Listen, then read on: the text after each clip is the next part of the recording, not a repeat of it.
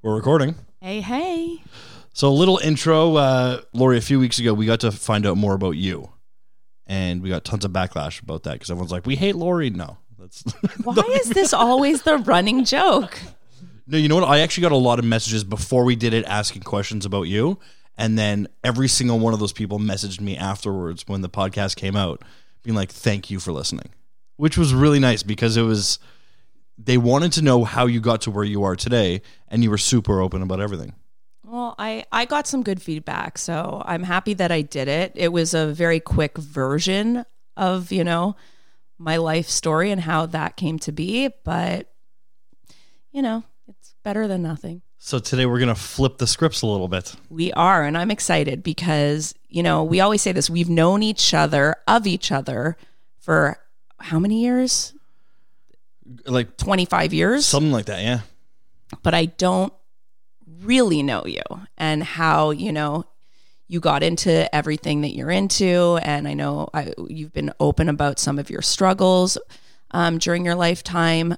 But again, I have never heard it from you, from the source. So I'm really excited for just this. The rumor mill a little bit around nervous. Town. So I promise there's nothing that you can't ask me. We'll talk about my successes and my struggles, okay? Let's do Let's do it.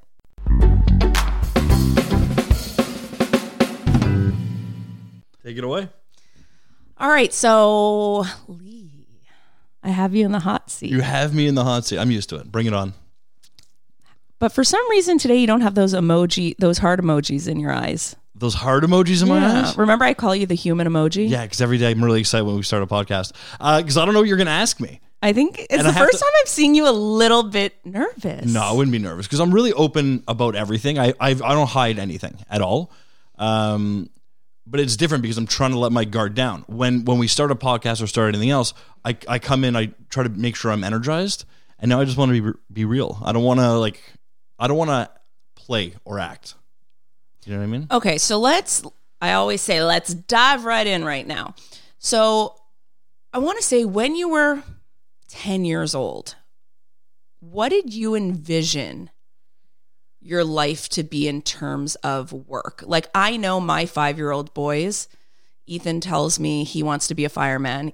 Mason tells me he wants to be a construction worker. What did you want to be? Okay, so there was two things always. I either wanted to be like a SWAT police officer, like gun, bulletproof vest, and just run around like that, or I wanted to be a late night talk show host. Because I remember watching like David Letterman, Jay Leno, and like I just loved that. Like it was all about having fun, but not being the center of attention without being the center of attention. So you wanted late night because you wanted to be able to get a little bit dirty. Well, it seemed the most entertaining and the most real. It wasn't even about, like, at that age, it wasn't even about swear, you could yeah, but it just seemed like fun, and they were such, at that time in the 90s, like David Letterman was like the best interviewer. And so I saw, like, you see celebrities, like, other sides come out, and I found that so cool.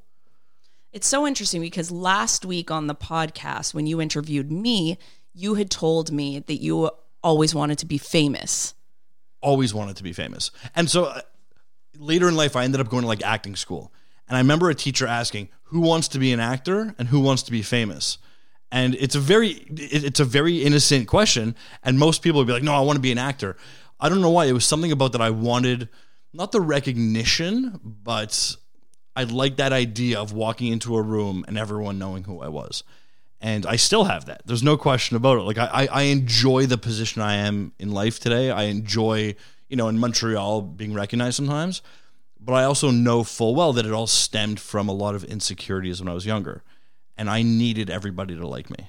Like I cared so much that everybody likes me. Well, I could tell because you thought I didn't like you 20 years ago. And it's still something that you bring up today. So that really got to you. You know what? It was, yes, I still bring it up today, but it's not because I didn't think you liked me. I'm a firm believer that if you're nice to everybody, it comes back. So when I meet somebody or I interact with somebody that I don't think is nice, I remember that. And so it's not a jab at you, but there's a few people in my life, literally probably 5 or 6, that in my entire life really stay in my head, and you were always one of them. I'm just saying, we had Vanessa Grimaldi on. the podcast. Yeah. And she sided with me saying that there's no way I had told you straight out that you were a bad DJ. No way. But then on the flip side, Let's move on. On the flip side, Vanessa also said that I'm not known for exaggerating or lying. So it did happen. Like 100%. Maybe I was older. You were a little intimidated. I was running the event that time. I don't know.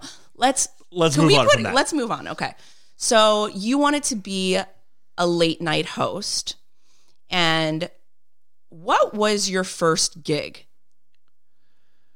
So I remember being in high school, all my friends had like part-time jobs. And then I was like 14 and I started DJing and animating bar mitzvahs. So like that was the first taste of like being in front of a crowd and getting that instant recognition and I loved it because I was able to like make people happy. And that's when I realized it wasn't even so much about being famous, but if I could put myself in a position, because I know I'm outgoing, I know I could command a stage. If I can make people happy, I feel better about myself. And when I was younger, I mean, I didn't really touch on it before, but I had so many insecurities. And I know we all do. There's no question about it. What insecurities?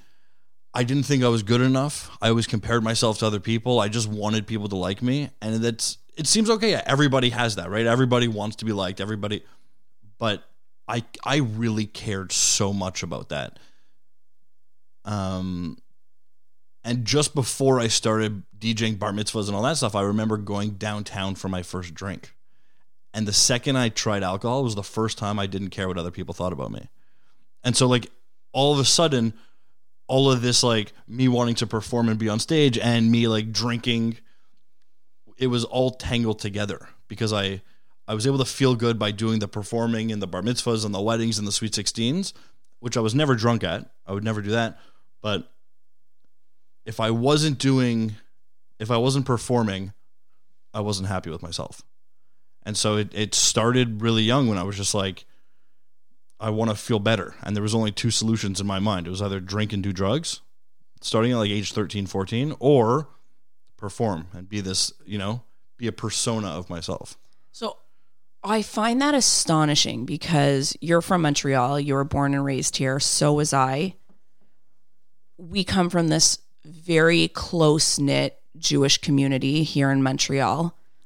Where were you finding drugs and alcohol at 13 years old? Well, so I wasn't doing drugs regularly and I wasn't drinking every single day. But I mean, I remember when I was like 13, 14 going downtown for the first time. And that's when people in our community started doing it. At 14, some people would start going downtown. I mean, it was the older kids in school that invited me out. And it was smoking the odd joint here and there. I mean, I saw people doing it. So I wasn't alone in it. And then maybe the fact that as of 14, I was also 6 feet tall didn't hurt. Right. Because I could so just for our walk into U.S. a bar. listeners listening to this podcast, our legal age to go out into clubs and drink here in Montreal is 18 years old. Exactly. In the U.S., it's 21. So I want to say I started going downtown and going out around 15 years old with a fake ID. And, we know the bouncers, they let us in and everything, but 13 is youngly. Yeah, it wasn't regular. Like, I mean, I smoked my first joint when I was like 12 or 13 or something, but it was really when I was in grade 7 later on, maybe even grade 8, I don't remember exactly when, that I actually like went downtown for the first time. But it wasn't a regular thing. I wasn't drinking and going downtown all the time, but I remember having that first drink with older kids, feeling cool and feeling like a part of the group. So the first time you took a hit from a joint, did you love it? Because most people don't. I don't really remember it. I remember feeling cool for doing it. I remember feeling a rebel. I was standing just like on the side of the road with like a friend and we tried it.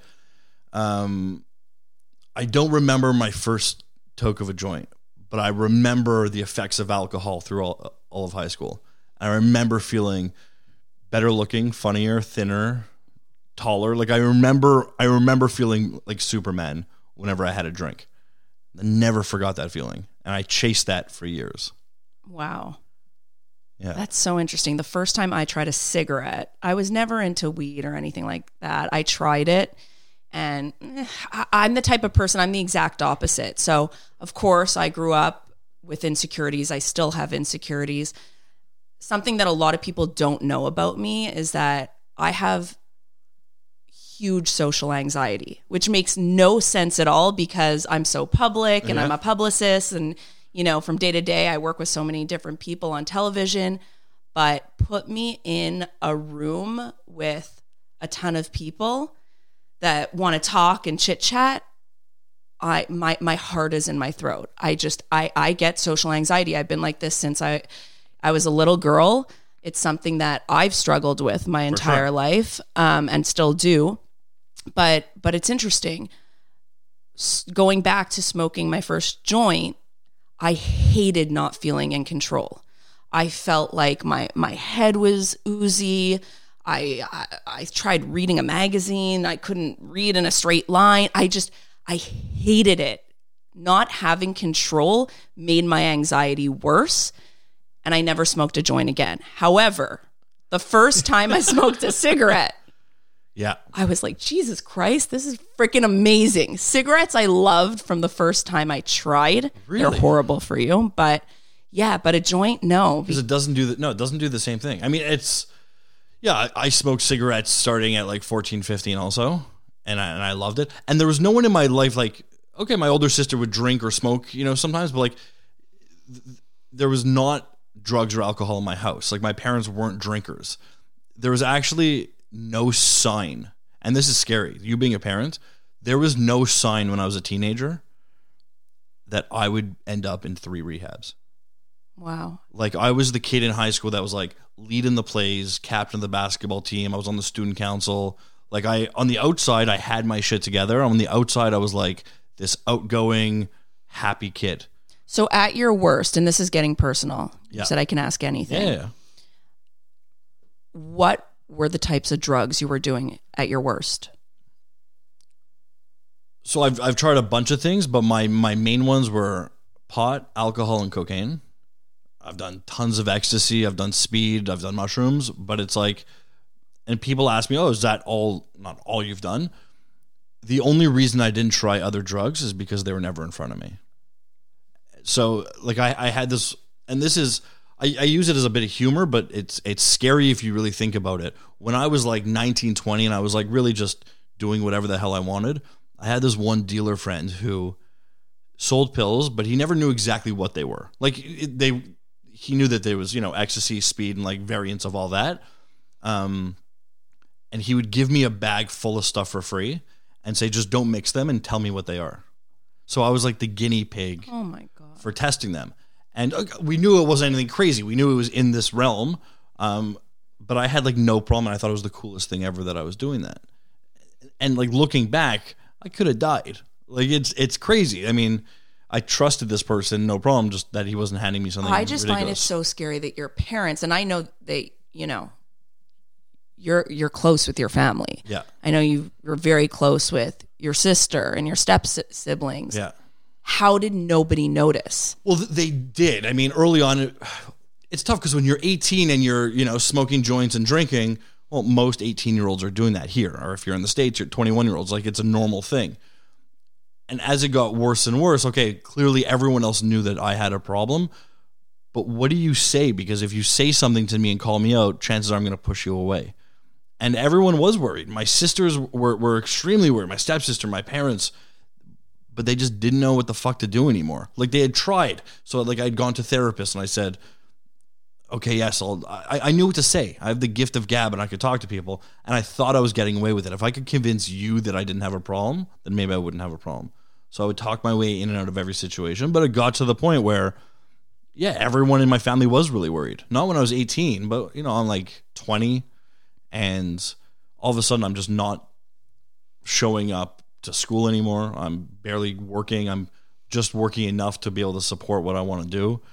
And I wasn't a bad person through any of this. Like I was still not the person I am today, but like I was still a good kid. I just wanted to party. Like that's what I cared about. I cared about having a good time. I didn't care about the repercussions. I didn't care about my future.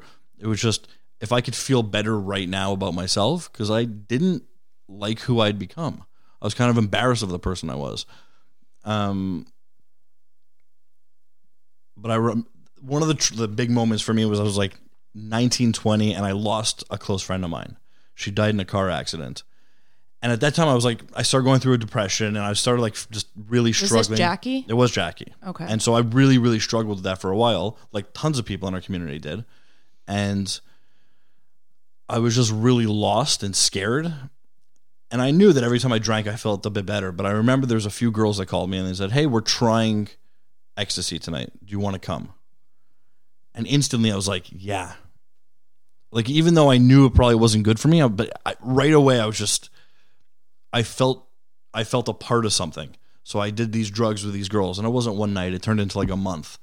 And then I always said, as long as I don't do cocaine, it's fine, because it's just like some party drugs. And then a few months later, one of those girls called me and said, hey, do you want to come over after the club tonight and we'll try coke? And the second I tried that drug, it started to ruin my life. Because like the alcohol, you could bounce back after a hangover. It's just, but with the coke, I just wanted more and as much as I could as quickly as, and it was all to fix how I was feeling inside, because I woke up every single day hating the fucking person I was, hating me so much.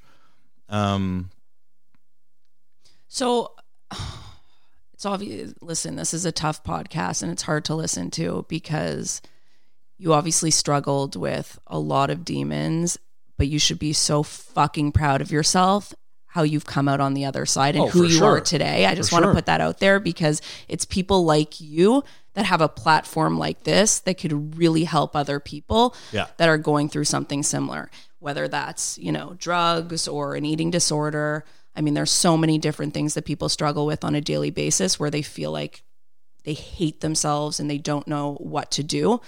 My question for you, and I think a lot of people would want to know, is if you're a parent or a friend or a relative that sees someone they care about drowning, what do you think they should do? How do they approach it? It's so tough. I get that question all the time. I have people like in our community, I have strangers reaching out to me asking for their loved one. I wish there was just one quick thing, but it's like, how do you actually approach that person? You couldn't have said anything to me that would have made me change the way I was acting. So do you believe, where you hear people say the person needs to hit rock bottom for themselves? You do. I mean, it's 100%. I knew in theory that my life was shit. I knew that it was drugs and alcohol that were making it that much worse. Yet after 2 rehabs, I didn't want to actually do anything about it. So I went to like 2 rehabs just to shut either my girlfriend up or shut my parents up, shut my siblings up.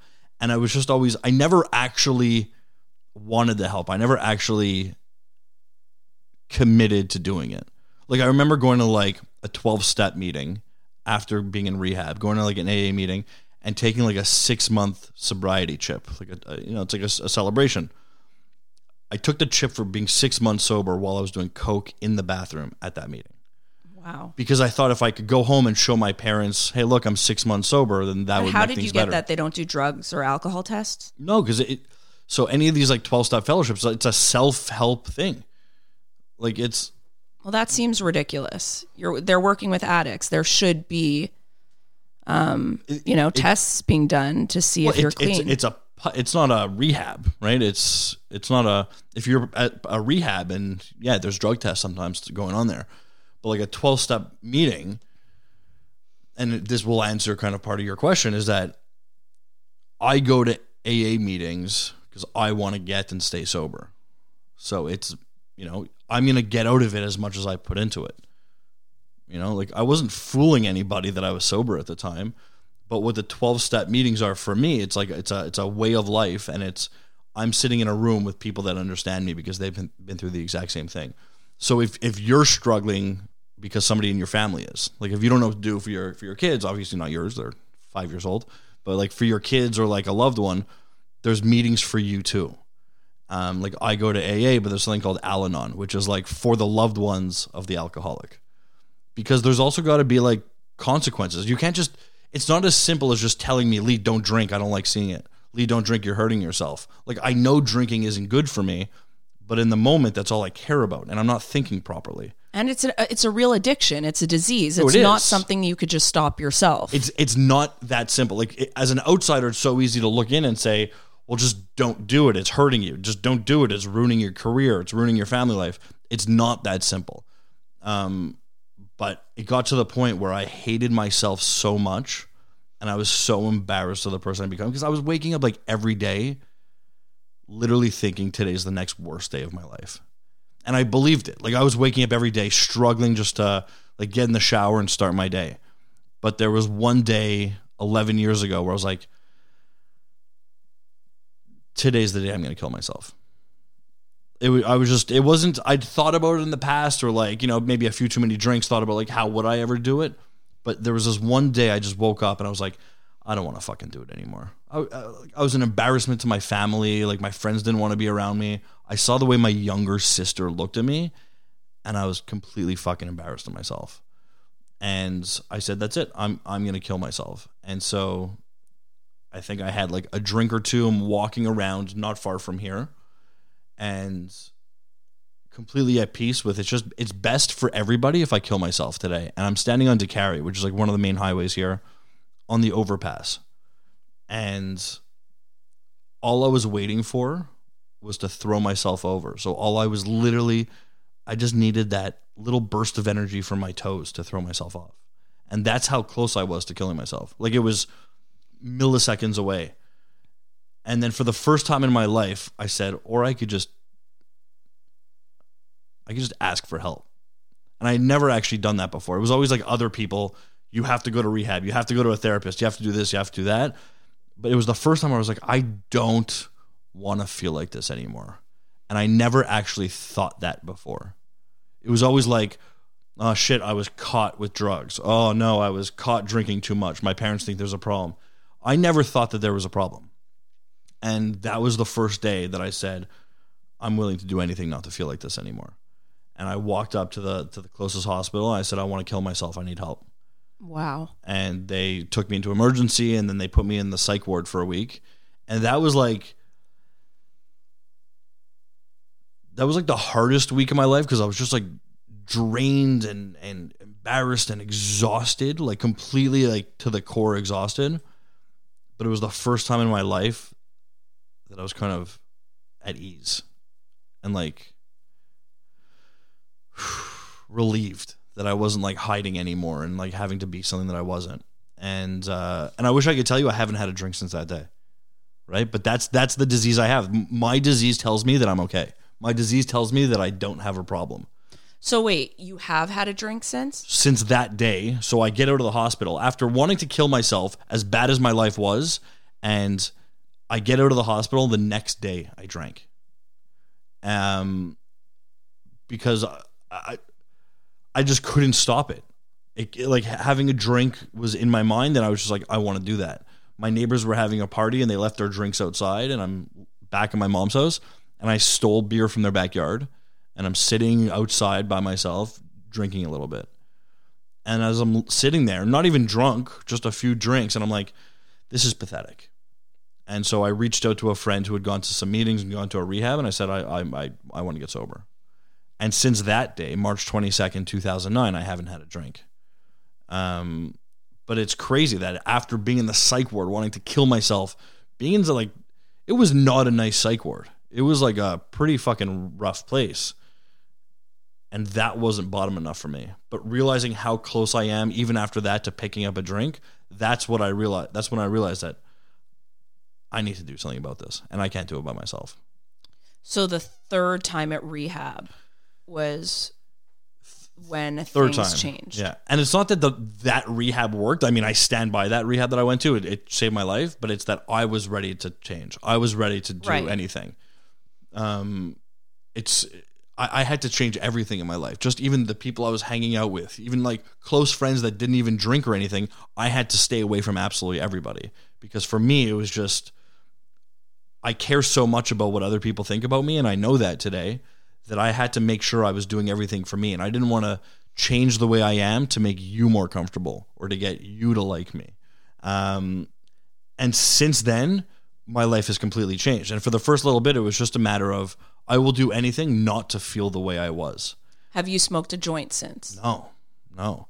There's been zero drugs, zero alcohol, like nothing. And I don't miss it today. But for a while, it was just not wanting to do those things so I don't feel like shit anymore. But at a certain point, I think at like a year or two sober, something clicked in me. And it was that it's not that I didn't want to feel bad. It's that I wanted to be sober. It's that I wanted to have an amazing life. And that little change in me, just it changed everything. And then I was like, you know what? I'm feeling good with myself. I could start getting out there and doing things. And that's why I was like, you know what? It's time to after a few years, starting to really start following my dream. And that's working hard and going to the entertainment field. And it's crazy how quickly things change when there's no bullshit attached to it. Wow. I mean, I'm just speechless because I don't think I've ever had a heart-to-heart conversation with somebody that's been this open and raw about, their demons and something so personal that they've really... And you know what I find crazily is that it just shows that you really, truly never know what's going on in someone else's life, because anybody who sees you, and I always say this about you, you walk into a room, even when you walked in this afternoon here, I'm just like, wow, you have so much energy to you. I need to catch up to you. You radiate so much positivity, and you're just so, what's the word? Like, you're electric. And you look happy, and nobody would ever in a million years meeting you for the first time know that you've had this dark past, and that obviously, it's something that never goes away. Something like this, that a person goes through, I don't think ever, it changes you, I'm sure. It changes me. Also, I'm very grateful. My late father asked me, I think I was like 2 years sober. He's like, if you had to go back and do everything again, what would you do differently? And I said, nothing. I just would have done it quicker. Right. Because like, there's the cliche that like everything that I've been through leads me to where I am today. But it's like, I'm so grateful for the person I am today. And more importantly, like I have this, I'm on the radio and I have like, this following, and I'm able to have this platform to speak up about everything I've been through. But I'm able to help, forget all the other bullshit that is in the entertainment world. Yeah, I get to meet cool people and go to cool places, but I get to share my story. And every time I do, people are like, thank you. I'm struggling with something too. And, you just said, I might still struggle with certain things. I haven't wanted a drink in almost 11 years. I haven't wanted to smoke a joint. Like I'm happy with myself today, and I've come a really long fucking way. But it takes a lot of work on a regular basis to make sure. So I'm not reacting to the problem I have. I'm doing preventative stuff. Like I'm on the board of directors of Andy's House, the treatment center I went to. I go to meetings. I try to help people. I'm open and I talk about it, because if I do all these things, yes, I want to help you if you're struggling, but by helping you, it keeps me sober another day. So that's what it all comes down to. And I know we want to talk about my career and stuff, and we'll do that in another episode, because it's a whole other... I have so much more I want to talk to you about. And I know we have to wrap up now because we're recording another podcast in a few minutes. But we'll wrap it up here. But if I could say anything, if you are struggling with something, you're not alone. And I know in it, you feel like nobody understands, but it could get so much fucking better. And all you got to do is just open up and turn to the person close to you and say, I need help. And you'll never be met with any judgment. You'll never be met with anything negative. It's just about asking for it, and I promise you'll get help. You're honestly fucking amazing. No, seriously, thank you, because like you said, everybody goes through something, some much worse and much darker than others. But, I think everyone has been in a point in their life where they feel like they're at their lowest low. It might not be an addiction, but it might be, family turmoil or, losing a job or something where they really feel like, what the fuck is the point anymore, But it could always go up. When you're at your lowest, I always say it can only go up from there. And I know that's such a cliche saying, but it's true. So it's true. Thank you so much, Lee, for opening up. Thank you. And to the next podcast we go. Let's do it.